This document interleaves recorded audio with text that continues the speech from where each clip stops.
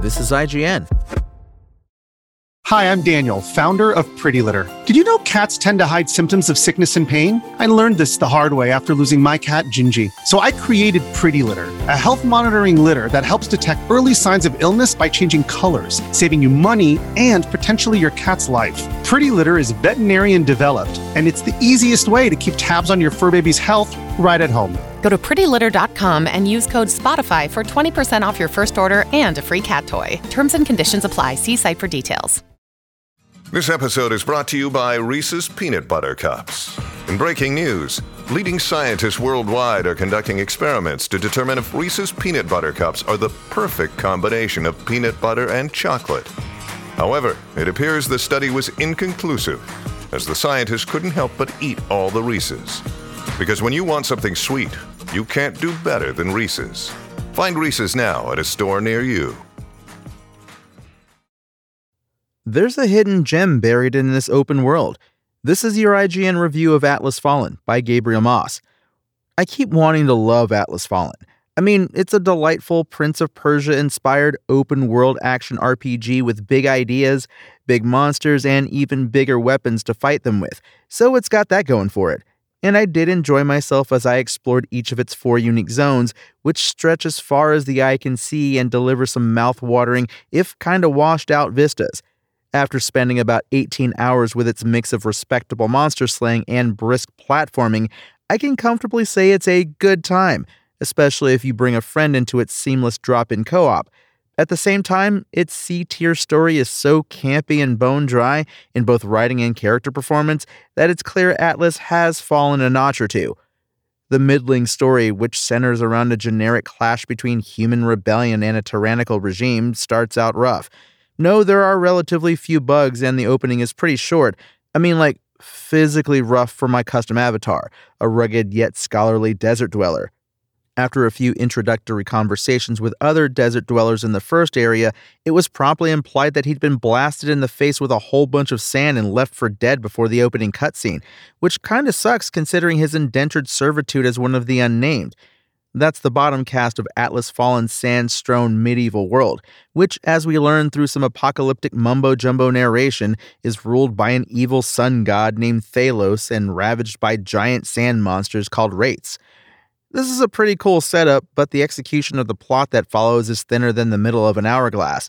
For example, poorly synced lip movements and unenthusiastic voice acting sap the life out of cutscenes. On top of that, there's no action in any of them, so they're pretty dull. And each of Atlas's major characters is a cardboard cutout with no personality to speak of. You've got the generic thief with the heart of gold, the upstanding knight girl who introduces herself by punching said golden-hearted thief in the face, but secretly has a soft spot the whole time, and Nile, the other sun god.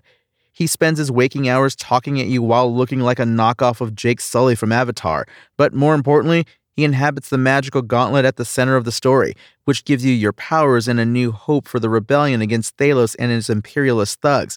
Unfortunately, this sun god is always there with you and rarely shuts up. It's clear that the main quest is paced around unlocking new mechanics rather than telling a good story.